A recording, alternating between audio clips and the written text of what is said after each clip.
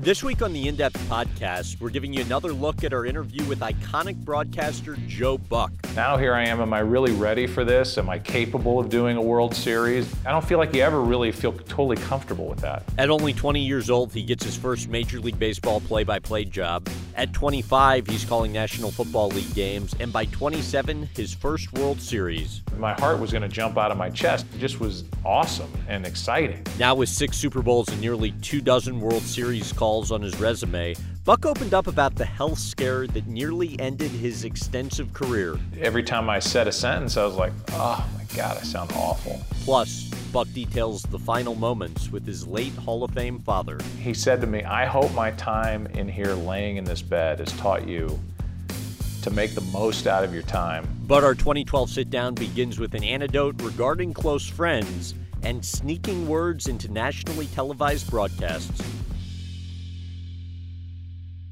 So I wanted to start off by talking about, do your friends still text you words during games? No, I did that when I was... And do you say no because it got so much hype, people, or did you actually cut it off? Yeah, no, I cut it off because people would send me, what you're referring to is people would send me words to get into a broadcast. And it was like kind of a funny thing, you know, hey, send me a word, I'll get it in. And the words became dumber and dumber and more impossible to get into a baseball game.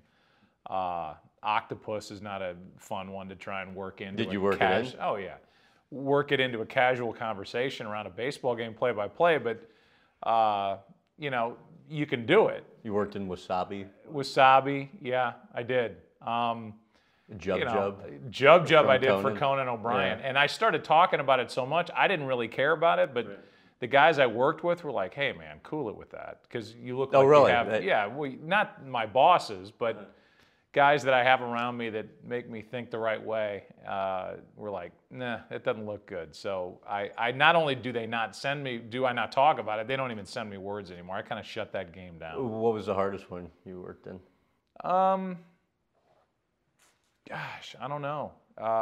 You know, just like if somebody sent me onomatopoeia, you know, I know how to spell it, but I don't know what it means. Yeah. So sometimes on a Cardinal game, I remember going to break and, you know, I had like $20. I had $20 riding on this one. And I just said, so at the end of 4 innings, Cardinals lead 5-4, onomatopoeia. That was it. And I got it in, but it just was a drop in and a non sequitur. I wanted to talk a little bit about your parents. You know, your dad appropriately gets a lot of credit and is brought up, you know, quite a bit. Your dad being the legendary Hall of Fame, longtime Cardinals broadcaster. But just by nature of the job he had, he couldn't have been around probably as much as he would have liked while you were growing up. Right. And so it was your mom that you spent a lot of time with. People ask you this question about your dad all the time, so I thought it would be interesting to flip it around. Your mom, Carol, what would you say you most learned from her? I think, well, first of all, I think I learned more about, if you want to call what I do performing, from my mom than I did my dad. I think what I got from my dad is not a lot different than a lot of kids growing up in the Midwest got from my dad, as far as the style, the way he did a game. There are a lot of guys that came up, that grew up in the Midwest, that wanted to be Jack Buck and wanted to sound and do a game like Jack Buck. I was in that category. I also happened to be his son. But because he did travel as much as he did, my mom had to be mother, a lot of the times father.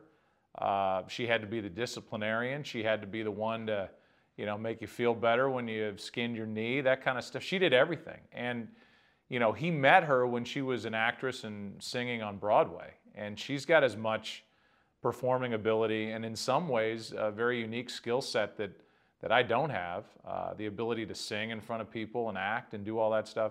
And she's my best critic. So you're better than your dad. Oh, better than my dad. I think what really benefited me and inadvertently drove me into being a broadcaster was that my dad never pushed me toward it. Because I was so enamored with what came with his job, I was hooked on it early. Because I loved him so much and he was my best friend, I ended up spending a lot of time with him and enjoying what he did as a broadcaster. But But he never was the guy going, okay, you're going to do this, and then you're going to go to Louisville, and then you're going to broadcast this way, and let's listen to your tapes. None of that. He just let me find my own way, and my mom will be the one to say, that was great job, or she's told me before, you sounded like you weren't interested, or you sounded like you were tired, or you sounded like, and it gets my attention. I don't like hearing it, but she's right, and I'll go back and listen to it, and she's the one that I get my most feedback from. What do you think she taught you about the on-air work? I think I get whatever presence I have or don't have on camera from her more than I do my dad. I think, my dad by nature and by timing was a radio guy. And when he, at the end of his career, was working at CBS and broadcasting with Tim McCarver, who I do the games with now, I think he was not only a radio guy doing TV. To me, at times, he sounded like a radio guy doing TV. It just wasn't what he knew. And on-camera stuff, and he was the best baseball announcer, best football announcer I ever heard in my life. But I think as far as presence and a smile and a way of thinking when I'm on camera, I think I get whatever I get there from my mom. What do you recall from the experiences of just as you were growing up being in the booth with your father? That was my home, and it was my summer home. It was my home even during school. It was I would go down there every night. And so I admired the way my dad not only did his job, but what caught my attention were the people he had through there and how he used that as an opportunity to raise money for cystic fibrosis or to welcome a young burn victim. He used it for people to give them an experience they never dreamed of. And I mean, he paid attention to him when he was in the booth, and he'd amble down there and do the inning and come back up and make him feel like $1 million. So to see that and see how he reacted and interacted with people, that was an eye-opening thing that I carry to this day. And he wasn't the kind of guy that had an ego at all. He was there to help others and loved people, and I've tried to carry that forward myself. To what extent did you find that helped you a lot? I mean, as you saw how he handled fame and people coming up to him when you've since been in similar situations? Well, I think there's another layer to that. I think when you get into the business as somebody's kid, while it opens up 1,000 doors that wouldn't be open to you normally. I mean, I grew up going down there. So it wasn't like when I got my chance and I was broadcasting for real when I was 20 or 21 out of that same booth, I was in awe of my surroundings. That was like broadcasting it out of my living room for the most part. It just eliminates all that stress, and you can just kind of do the job. I would tell you that being somebody's son and getting into it, I think for the rest of your life, you fight the nepotism thing, no matter what you do after that. And, my dad was so well known in St. Louis and so well known nationally that, I will forever be known as Jack Buck's kid. But I mean, maybe in St. Louis, I think that's... No, I get it, believe me. I get it, when I was very active on Twitter, that was one of the main things that people would fire at me as a criticism. Good thing you had a famous dad, you suck. I can't believe you're doing this game. And people know that stuff. And I think it's only human nature. But to answer your question, I never looked at being a major league announcer or an NFL announcer or whatever as the end all. There are other things I want to do with my life. And I've got the best job in the world. I'm the luckiest guy in the world. But that doesn't entitle me to be a jerk. If I get hit by a bus walking into the stadium, they won't even have a moment of silence. And I promise you they'll play the game. So that's not why I'm there. That's not why somebody's tuning in the game. Could be why somebody tunes it off, but that's not why somebody's watching their team.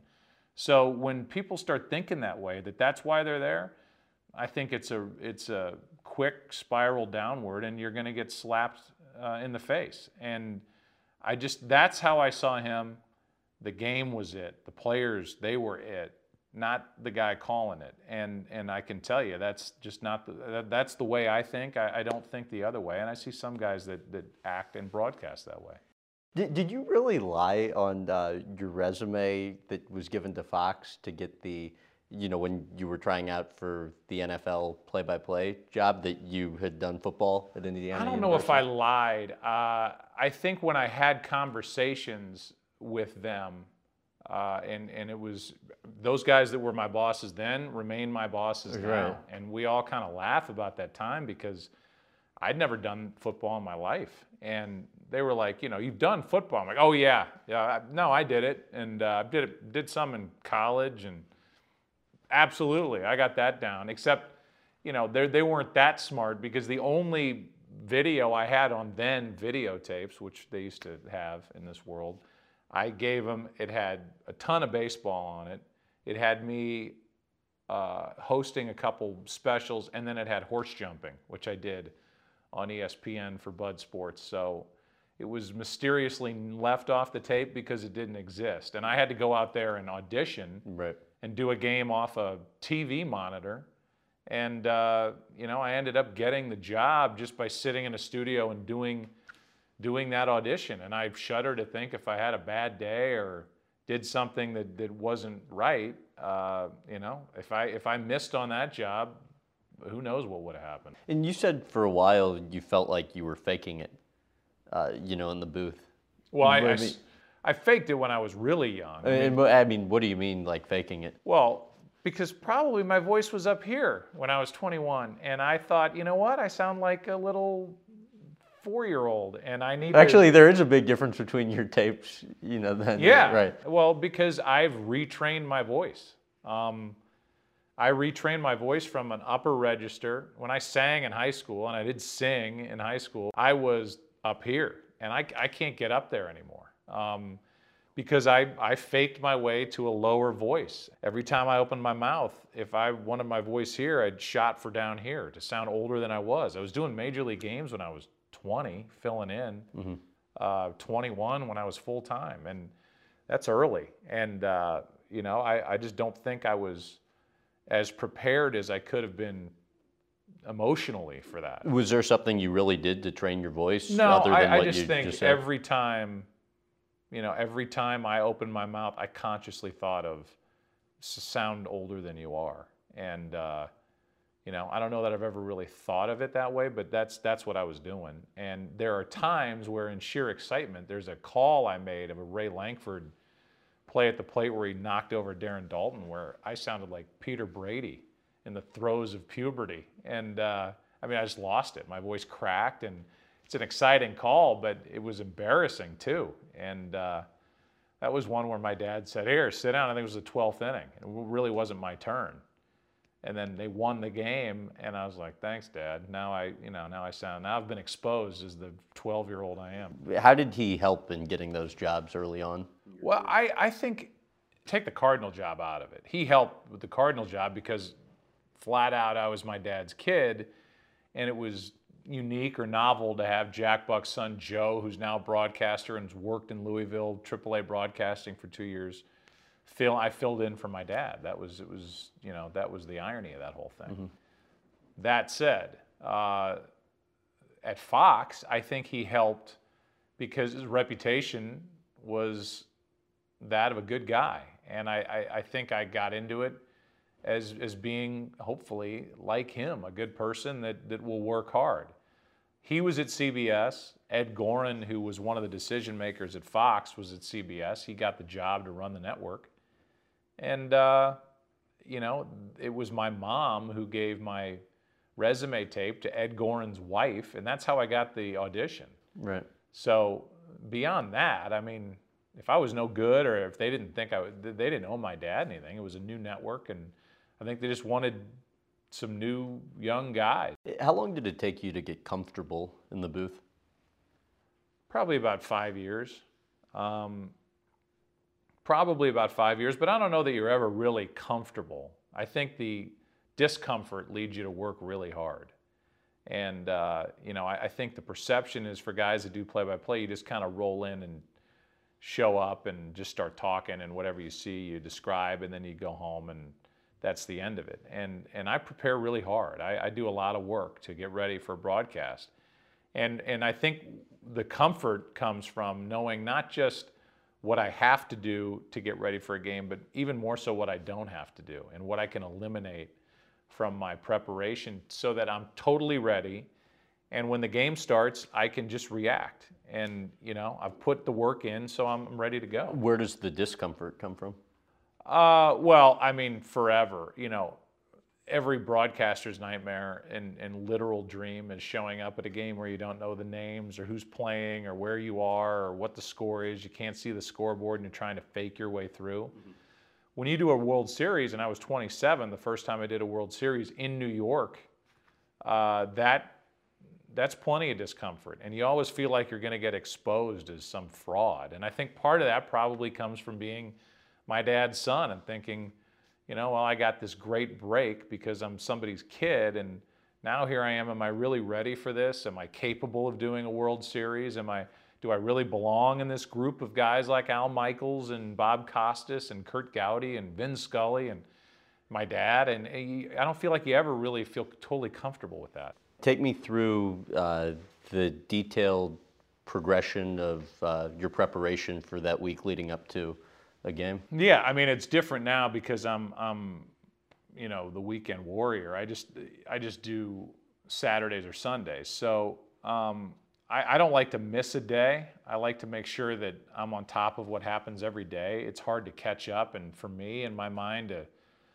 I can think in a sequential way, knowing that Monday this team did this, Wednesday they did this, and on the way to Saturday or Sunday for football. So just reading every day, reading a couple hours a day, and believe me, I don't feel or try to make my job sound harder than it is preparation-wise, but I read a couple hours a day.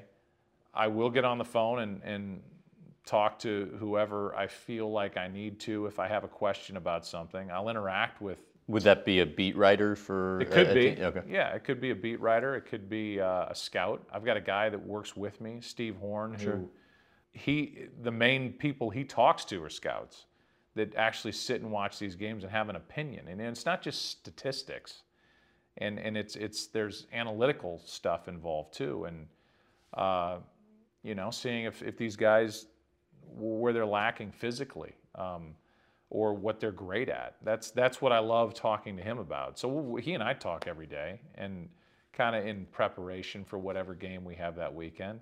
And then we get in, baseball Friday for a Saturday game, football Friday for a Sunday game, go to the home team facility, watch tape, talk to players and coaches informally, and then talk as a group and interact and kind of point toward the game.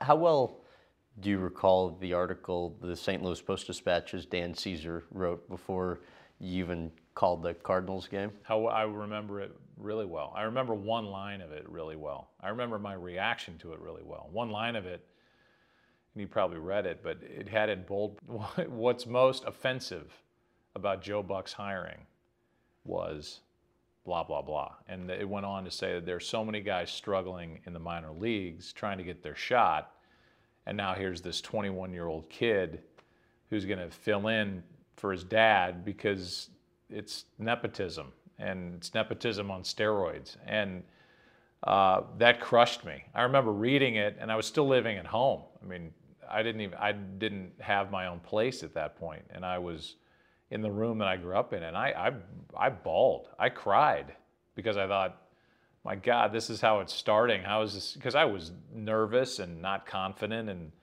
didn't know if I could handle it. Now all of a sudden I'm offensive. My hiring's offensive. And Dan and I, the writer of the article, laughed about it since because we've become, good friends. And but that was a shocker. It's probably the best thing that could have happened to me, though, because that's real life, and that's the real world. And the real world is it's natural to say, well, I know how he got his leg up, and it was accurate.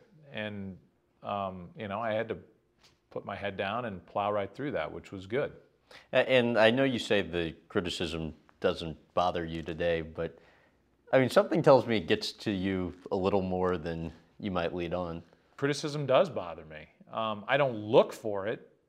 You know, you've always got the one friend that if somebody writes an article that you didn't see, they're sure to forward it to you so that you do see it. But yeah, it bothers me because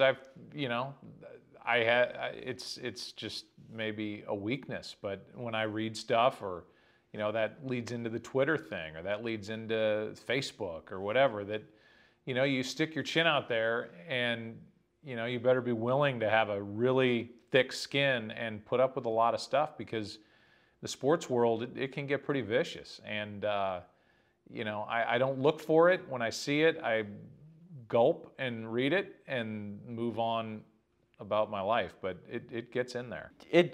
The criticism is no longer just about the broadcasting career. I mean, people get on you about literally everything. I Googled your name a few days, ago in preparation for the interview.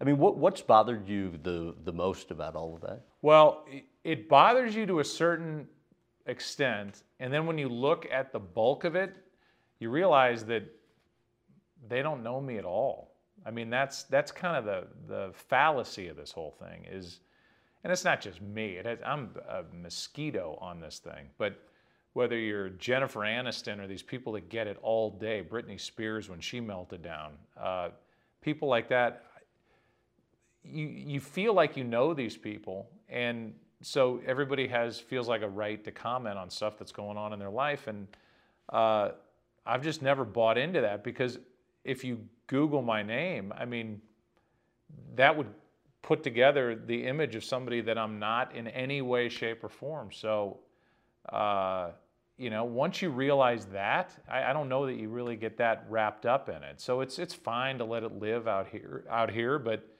I'm not really going and chasing all that stuff down. It is what it is. So, yeah, I mean, it's kind of funny in some respects, and it's kind of sad in other respects, but that's the way of life. You said the most intense feeling you've ever felt in the broadcast booth was, I believe it was your second Super Bowl when the Giants beat the Patriots. What about that made it so intense? Well, you can let the size of the crowd when you do a Super Bowl overwhelm you if you want. And that opening on camera is one of the most intense, awkward feelings you can ever have. In fact, it was at that Super Bowl when I was standing up there in front of the lights. Troy and I are getting ready, and there was about 1:10 till we were on, and we're going to set up this game, the Super Bowl, and everybody's sitting around watching it. And our cameraman, Ben, who's always in the booth, great guy, is back there looking. He goes, "You got something in your hair." And I'm like, "What?" It starts, the guy, well, I'm in 1:10 do I go on. He goes, "I don't know, it's like a big glob of hair gel or something. You got to fix that." I'm like, "I only got them." So I unhooked, ran into the bathroom, which was out and around, and I had this big clump of hair gel, looked like, something about Mary. And you can cut that out, or don't, I don't care. And I'm shushing that through to my relieve stress before thin the hair. game. Yeah, you talk about. And then so the whole time I'm on camera during that beginning of a Super Bowl going, how bad does my hair look right now? This is awful. And I'm not really, so that's the aside. The real part of it is in the fourth quarter with that kind of an audience, that kind of a game where it's going back and forth, and New England's looking for a 19-0 perfect season, and the Giants are on fire and playing great that postseason, and Eli is in his brother's shadow, and I mean, it was so intense. My heart was going to jump out of my chest, not because I was scared or nervous. It just was awesome and exciting, and which is funny because one of the criticisms you'll get from a Giants fan if you go online or whatever, which I'm sure you have, is the Tyree catch, that I didn't scream and pull a groin about the Tyree catch. And the funny thing is, when you're doing that game, you have to be dead sure that what you're saying is right. And first of all, I could barely see Manning come out of there, and secondly, I couldn't see the catch all that well because it was twisted body, but it was incredible. And that whole march down the field is something I'll never forget. I want to touch on some notable games from your career. The first one being 17 years old, and you're in the booth with your dad, and you end up getting kind of forced onto the air. Literally. I mean, I got basically wrestled down onto the air. I guess because of guilt, but my dad and Mike were doing the game, and I was up in the back of the booth, not really paying attention. And it was my 18th birthday. It was, I think, maybe 17.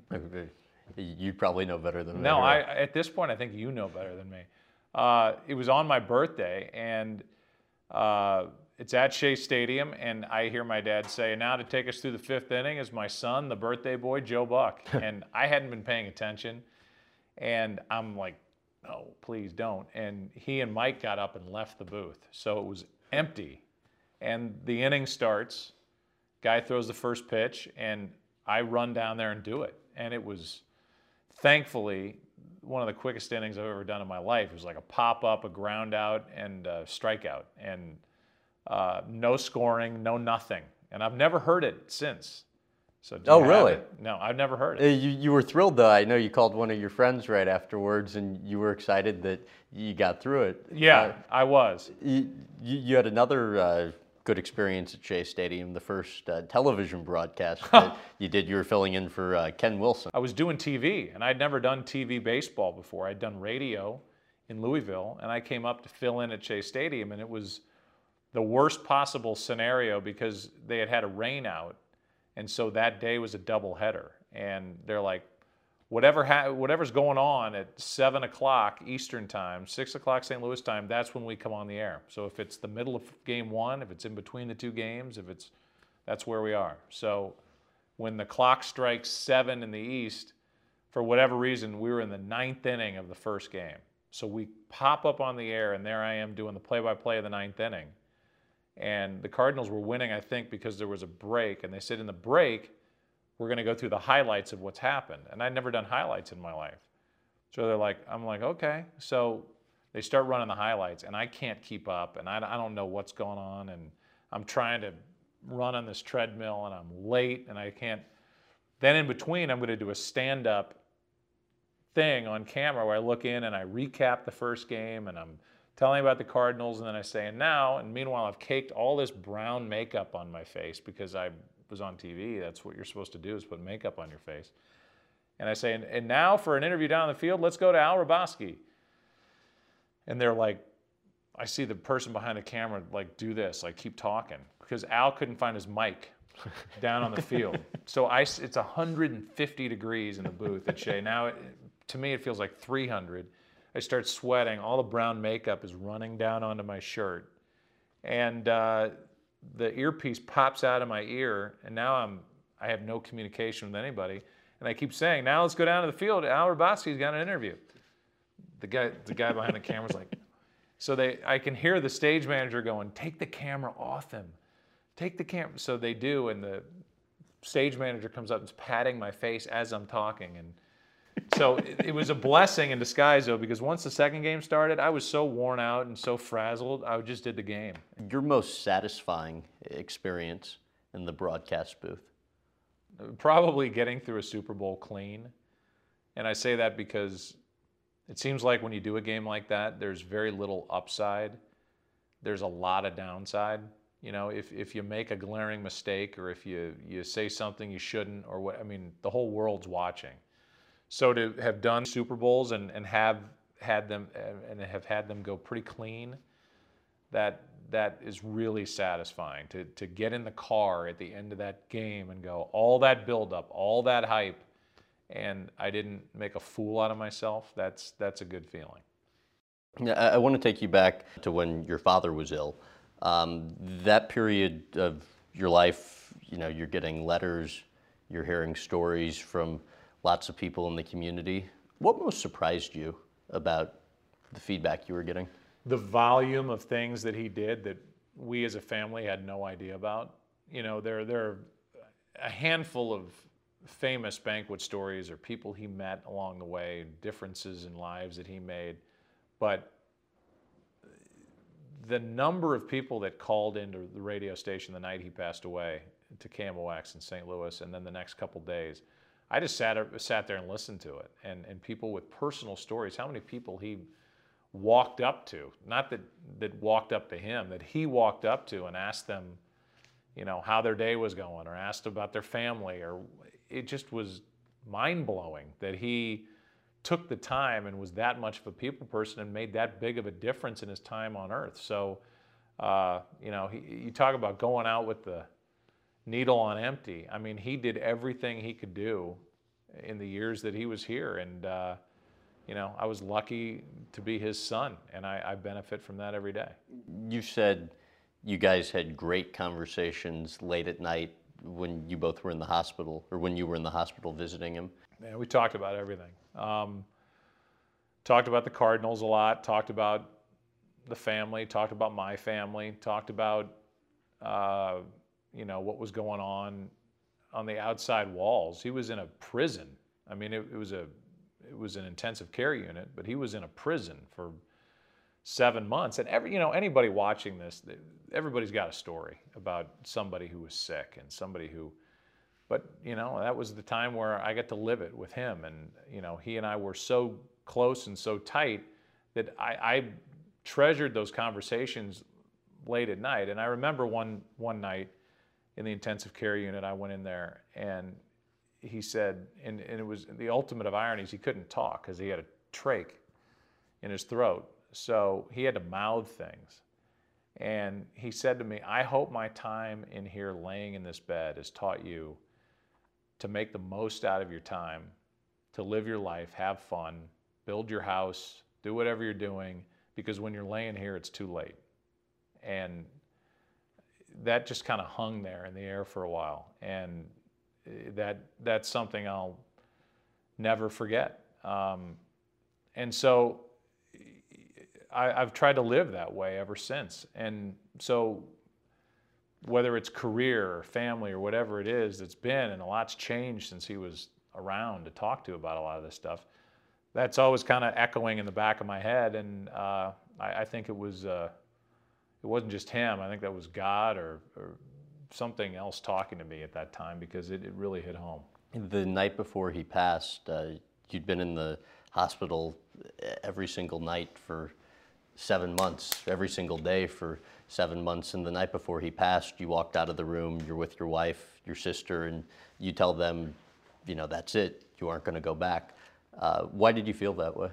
Well, the next day was the day that they were going to pull all the tubes out, and they were going to, basically, we had made a decision as a family that it wasn't going to get better, and he was in so much agony with infection and everything else that he was battling when he was in the intensive care unit, that was it. And so the next day they were going to pull the tubes out, and he was going to be on his own. He'd been on a trach for months. He had had a pacemaker, and that was gone, and he wasn't going to have any assistance with his heart. And so that was going to happen at 9 or 10 the next day. And I'd been in there every day for 7 months, and I said what I wanted to say to him. He heard me. He was in a lucid state. And I walked out of there and said to my wife and my sister, that's it. I'm not going to come here and watch him die. I'm not doing it. This isn't a movie. I said what I wanted to say, and he knows how I feel, and that's it. And, that leads into the next day, which they pulled all those tubes out of him at, let's say, 10 a.m., and we thought it would be quick. And I'm waiting by my phone kind of for the update, and it doesn't come. And my brothers and sisters are there, my mom's there, people are coming and going, and everybody's just kind of waiting, and it just isn't happening. So 2 o'clock comes, 3 o'clock comes, 4 o'clock comes, 5 o'clock. I go down to the ballpark to broadcast the Cardinals and Angels game. And why, when you knew that was kind of... Well, that's how he would have done it. That's what he would have wanted me to do, is go do the game. That was my job, and there wasn't anything I could do. And I think he would want me to go do what I was supposed to do. And they pulled the TV down by his head as I did the game, and he has no assistance, and he's pretty stable. And so on my way back from Busch Stadium, I drive right by the hospital, and he still hasn't passed away. And I pull over and I go in, and I walk up, and it was it's the best right turn I've ever made in my life, because I went up and for the first time in months, I saw my dad neatly tucked into a bed, no tubes, no beeping, no nothing. It was quiet. The nurses got up, walked out. I went in and bent over and talked in his ear, and I repeated a lot of the stuff I said the night before, and I said, you need to know that it's time to go, and you need to know that I've got everything covered here. I'll take care of Mom. I'll do my best for the family, and I've got everything handled. And I love you, and we've had an unbelievable run together, and it's time for you to let go. And I stood up and walked out, and he died 2 minutes later. And I don't know that I've ever told that story, but something tells me that he was waiting for me to show up. And I'm glad I did, because had that not happened, there would have been something that was left unsaid. And for him to stay alive that entire day with no help, and then to listen to the game and know that I was 5 more miles down the highway, I think he expected me to come, and I'm glad I didn't let him down. What's it like for you being a dad? It's the greatest, most important job that I have in my life. You know, growing up in the 80s, you know, all those John Hughes movies about, you know, parents that didn't get it and parents that were disconnected from their kids. And I would laugh at them because they were funny, Breakfast Club and all that kind of stuff, 16 Candles. But I didn't really get it because my parents were so close. You know, I made a comment one time in the New York Times to Richard Sandomir when he said, you know, how can you call yourself the Fox voice of baseball if you're not doing every Saturday game? And I said, I'm fearful of overexposure on TV and underexposure at home. And, you know, I lived it as my dad's son. Everything worked out great, but... Was there something you took away from that that impacted how you are as a father? Absolutely. He missed a lot of my stuff, and simply put. And I never had any ill will or held a grudge. I knew why he was gone. He wasn't gone because he was out gambling. He wasn't gone because he was out drinking. He was gone because he had to work. But if I could, I wanted to be in a position where I could be there for that stuff. And I drive carpool in the morning, and I pick up at the end of the day and go get snacks and do all that stuff and drive lunch up to them at school. And that's the most fun part of my day. And so, you know, I'm very fortunate. So the HBO show is obviously, you know, short-lived, supposed to be. About as short as you can have a show. I don't know that it qualifies. As a talk show, quarterly, ended up lasting 3 of the scheduled 4. Quarterly ended up as a third. Right. Thirdly. Or 75%. Did it last for it's not a 3 bad of them? grade. It's like a solid C. Yeah, exactly. But, you know, apparently between the first and the second show, it ended up becoming pretty heated between you and HBO. I think at one point, you know, you're sitting in your car on the phone with HBO, literally screaming at them. Why did it become so I can't heated? deny that. When Artie Lang came on, and I can't assume that everybody knows what the Artie Lang situation is, but he came on the live HBO show, and he was exactly what I asked him to be. I mean, it was over the line. And Lang being Howard Stern fan, comedian. But I went into him beforehand. I said, look, man, when you get out there, light me up. I can take it. It's fine. I want it to be fun. I want it to be. We talked afterward. I mean, he got pretty vulgar, and it was tough to sit there because I couldn't really jump back at him. I had to be the host, and so that was hard to just sit there and take it and not give back. But that's fine. That didn't make me upset or sad or mad or like want to go suck my thumb in the corner. That's what we asked for. And so HBO reacted like they were going to have him deported. And the frustrating thing for me was, you know, we led into like pornucopia or something. It wasn't like it was that. This wasn't like on PBS. So he did what we expected. And he and I talked a couple days later, and he's like, look, man, I'm sorry. I'm sorry that I got a little carried away. I got the first joke, the first laugh, and I'm a comic. That's what I do. So that's a pretty good Artie Lang. That was impressive, So actually. I said, leading into show 2, we've got to have him back. You know, everywhere I go, people are yelling Artie Lang and whatever. I said, we've got to have. I can't act like that didn't happen. So I'm not going to walk out on the stage and they're like, under no circumstances are you going to even refer to Artie Lang. I said, well, you got the wrong guy, because I'm not going to walk out there and avoid that. I said, I'm either going to do the show and talk about Artie and have Artie on in some capacity, or I'm not going to do the show, because that's not me. And I'm not going to go out there with my hands tied behind my back. I ended up talking to the head of HBO, and he said, it's over and done with, forget it, don't talk about it. And I'd already booked Artie to do the cold open with me in Times Square. And so we wrote it up. I said, well, think about it, either cancel the show or have him on. But that's the way I as the host, want to do it. And obviously it's up to you, it's your network. And so they said, okay, against our better judgment, we'll let you do it.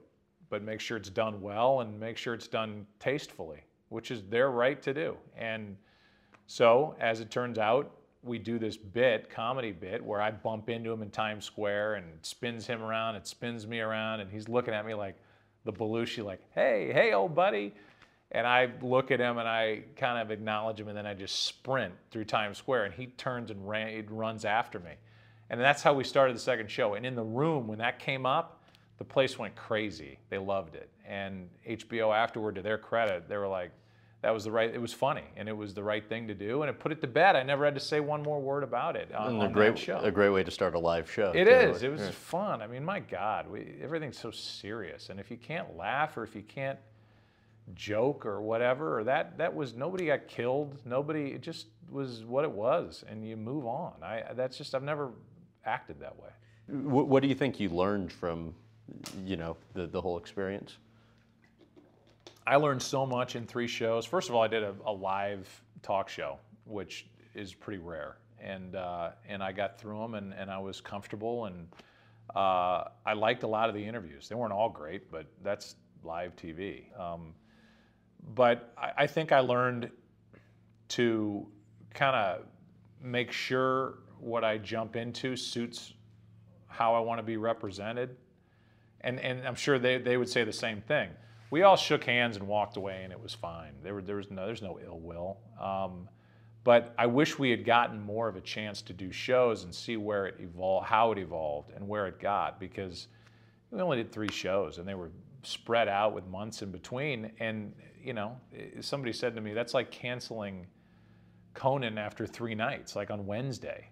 I wish we had a better crack at doing it for a longer time and just see what came out of it. To get the reps. I mean, as you've even said to students, like, there's nothing that, can prepare you for something until you're actually, in there doing it. Yeah, you can't get polished at anything unless you do it a number of times, and that's the only way to do play-by-play, and that's the only way to host a show. Back in '99, you said 10 to 15 years from now, I don't think I will be doing play-by-play. Let me tell you why I said that. Okay. And I think I would still say that going back in time, because I grew up around this. I've been around a booth and doing play-by-play since I can remember. And I haven't done it all my life, but I did the Cardinals. I started in 1991 full-time. So, I mean, I've been at it for a while now. And, at some point, whatever the next chapter is, it'll be. But I just don't see myself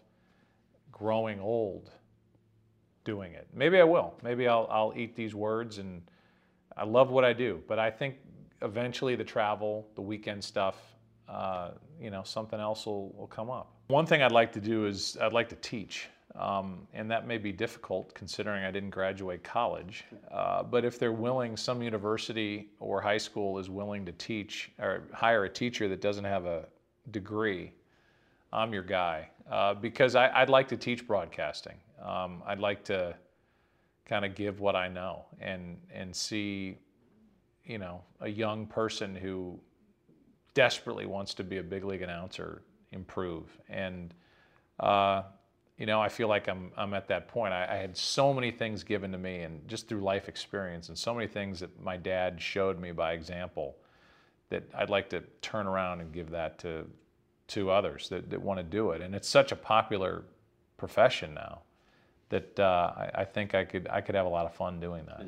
If I do this for the rest of my life, then I'd be the luckiest guy in the world. I just don't know. I don't know what else is out there. I mean, when you come off the year I just came off with a vocal issue that I didn't know I'd be doing games this year. I didn't know I was going to do them last year. So life's too precious and too many things happen to say when I'm 65, this is what I'm going to be doing. I hope I am 65 someday. Maybe I won't be. In terms of the vocal issue, how did you figure out that something was wrong with your voice? I really, it took a long time to figure out because I couldn't talk. I couldn't make a noise. I went from, I'm kidding. I mean, I thought I had a virus. I did have a virus, but I thought I had a cold. And this was right after this was the right NFL after the Super season? Bowl. You're Yeah. on vacation? I had gotten back from vacation and got a virus. And I just thought, well, I'm hoarse for a couple days. But it was a different kind of hoarse. It wasn't the normal kind of, I have a sore throat. So I went to a doctor here in St. Louis at Barnes, and he said, I already know what it is before I look, but I'm going to look anyway. And he looked and he said, yep, like I thought you have a paralyzed vocal cord because of the sound I was making was different than if I just had a cold. So I said, well, okay, what does that mean? Is that like a 3-week thing? Is that it's like, no, it could be 3 months, it could be 6 months, it could be 12 months, or it could be never coming back. And that was a tough sentence to listen to. And so I launched myself into any kind of recuperative thing I could. And when he said never, how serious was he when he said, there's the chance it could never come back? Oh, he was serious. I mean, it's an out. I think every doctor wants an out. I mean, nobody can say you will be fine in 3 months. Nobody wants to throw that out there.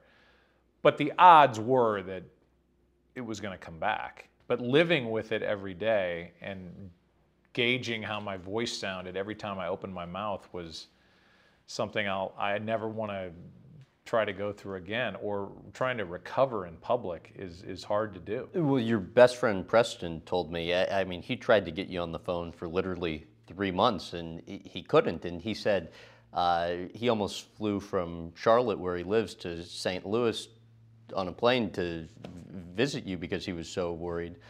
What were you going through then? It's a weird phenomenon. It had nothing to do with work, that part of it. What it does do to you when you can't be heard in a bar, at a restaurant, sitting around a table, on the phone. When one side of your vocal cords come together to make a noise, one of them's laying over here, you lose all your air. So you can't keep your breath, let alone what kind of a noise you make. So I just didn't want to talk to anybody. I didn't want to get on the phone. I didn't want to talk to him. I didn't want to, just because every time I said a sentence, I was like, oh my God, I sound awful. And I would just rather be quiet and not hear myself. So it kind of turns you into a recluse, whatever it is. Yeah, I mean, did you really find yourself being that way? And, Totally. And did you know friends, or maybe family for that matter, were concerned? I think everybody was concerned about me because it's, as I said, it's hard to recover in public, and it's also hard to do the job I was doing when you can't keep your breath. So when something unexpected would happen, I had nothing in reserve to make a loud, excited noise. I couldn't emote with my voice, and it just became just really boring. Right. But then regular conversation, it was brutal. And I remember doing an appearance on Jimmy Fallon's show, and I heard that. I looked back. Like ass. I sounded awful. And I left there. It's crazy how your mind works. Because I left there and I thought, I sounded good. Your mind tells you something different. And I think it was the only way I could have gotten through that, is to kind of lie to myself a little bit. Because if I had gone back and watched that, I probably would have shut it down. But I'm lucky to work at a place, and for a man, David Hill, who said, take the rest of the season off. Take a year off. whatever it needs to be, get right, and we'll go from there. Another person close to you said just that few-year period was kind of the darkest period of your life with everything that you were going through then.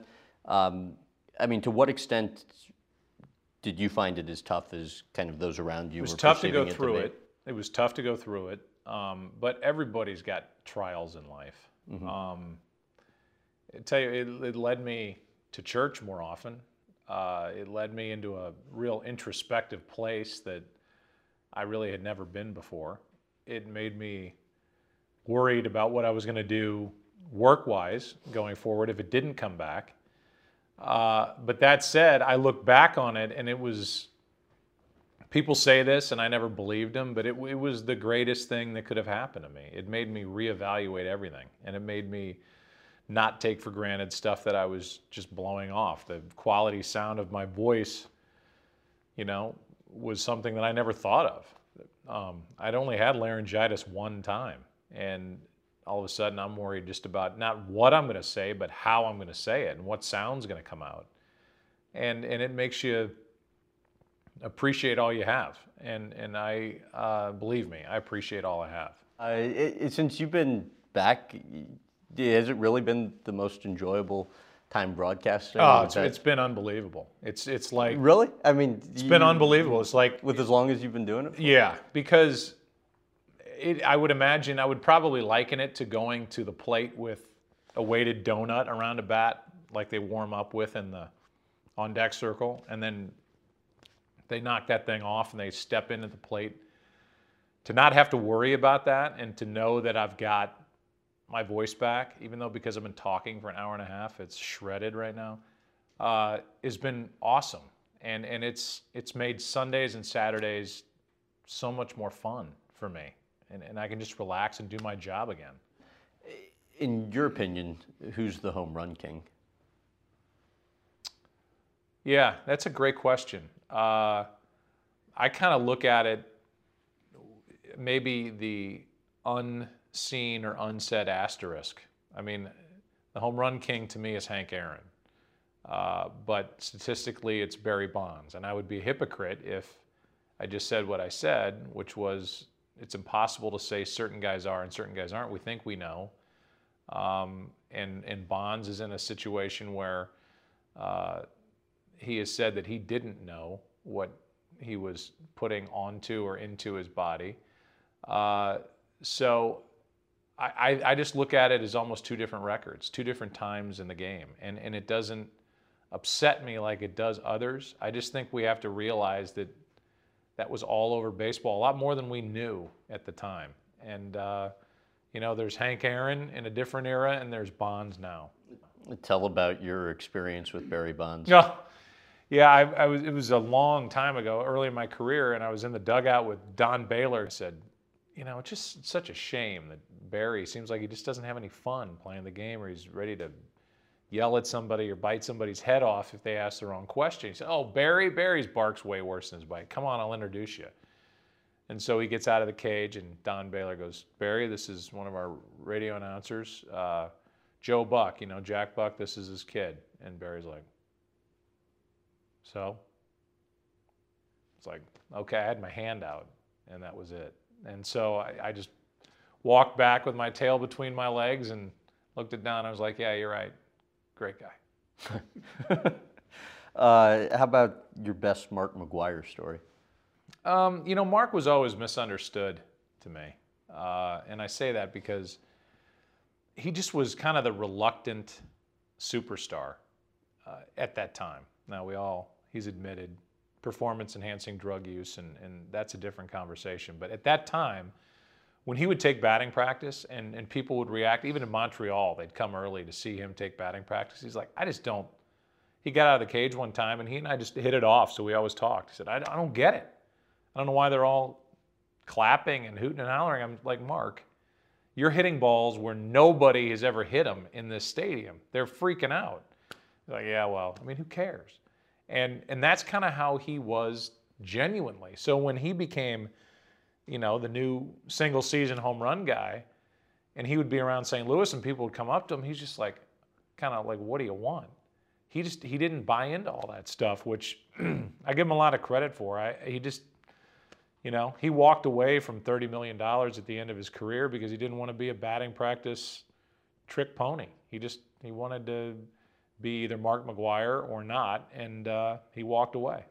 Should a known or even assumed performance-enhancing drug user whose statistics warrant induction into the Baseball Hall of Fame be inducted? To me, either nobody goes in or the guys who statistically are in that category, then they all go in. But to sit back and just based on physical appearance or what we think we know, start randomly picking out guys who we should keep out and I say we, it's up to the baseball writers anyway, so I have nothing to do with it. But to me, we don't know what anybody's doing.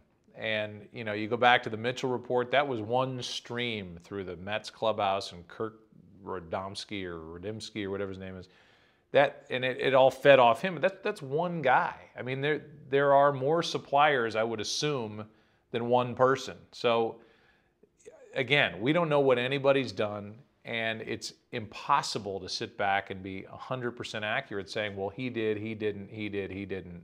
Therefore, that guy should go in and that guy shouldn't. We just don't know. You obviously had the opportunity to work with your father for many years in the broadcast booth. Your favorite memory from your time broadcasting with him would be what? He and I missed a lot of time together because he did travel a ton. And he and I, if he got it to one of my high school football games or high school baseball games, it was a big effort. And I appreciated it because he had a lot going on. And he had to always scramble and always try and do the extra thing to try and keep the family going. He had a lot of people that he had to support. So because of that, what I most treasure about that time has nothing to do really with baseball. It's getting on the bus after a game and sitting next to him and just riding the bus to the airport. It's checking into the hotel bleary-eyed at 3 o'clock in the morning in Houston and shuffling up to our rooms and meeting him for lunch and going to the park together and being in the booth together and working with him as a colleague instead of as my dad. And that, I was smart enough to realize that wasn't going to last forever. He was, at the time he was late 60s or into his 70s, and I knew that was a short window. And so because of that, I enjoyed every minute of it. And some of the time you missed out on when you were younger, you were able to kind of get back when you were with him broadcasting games. Yeah, and I did. And I saw a side of him that my mom never saw. I saw a side of him that my brothers and sisters never saw. Because really? It's the age-old thing. You get to really know somebody, whether it's a girlfriend, a spouse, another couple, whatever, maybe when you travel. And I saw my dad like that for years. And it was great to watch him because he just had a way of gliding through life. Nothing bothered him. I am so different than him in that way. I'm a worrier. I worry about everything. He was, his favorite saying was, don't holler till you're hurt. And, worry, I'll tell you when to worry. And that's just how he was. That's how he lived. It wasn't just a saying, a cute line. And I wish I had more of that in me. But, he just had a way of, he could fall asleep on a plane in 5 seconds. I'm sitting up there, the first bump, I'm like, we're dead. So that's just how we're different. How would you say outside of that, how would you say you guys are most different? Well, my God. I mean, I had such a privileged upbringing. I mean, I think people think that we were rolling in dough and upper class and all that stuff. That my dad never enjoyed that. I mean, he never made a ton of money doing what he did. I mean, he made a great living, and we had an awesome childhood. But, it wasn't jets and mansions and all that other kind of stuff. We just had a good, comfortable life. And, he grew up in the Depression and went to World War II and got shot and, had 8 kids. And, I mean, we're different almost all the way across the board. I think we have way more differences than similarities, but I try to be a good person like him, and I try to treat people like he did, and I've followed him into this business because I admired him so much. Really a pleasure. That's it? Yeah, that is it. All right. Thanks for listening to another edition of the In-Depth Podcast. If you'd like video clips from this interview and a tour of Joe Buck's office, youtube.com/Graham Bensinger. Plus, follow us on Facebook, Twitter, and Instagram. If you enjoyed this interview, give us a rating and review. Share your thoughts. It means a lot. Thanks again for listening.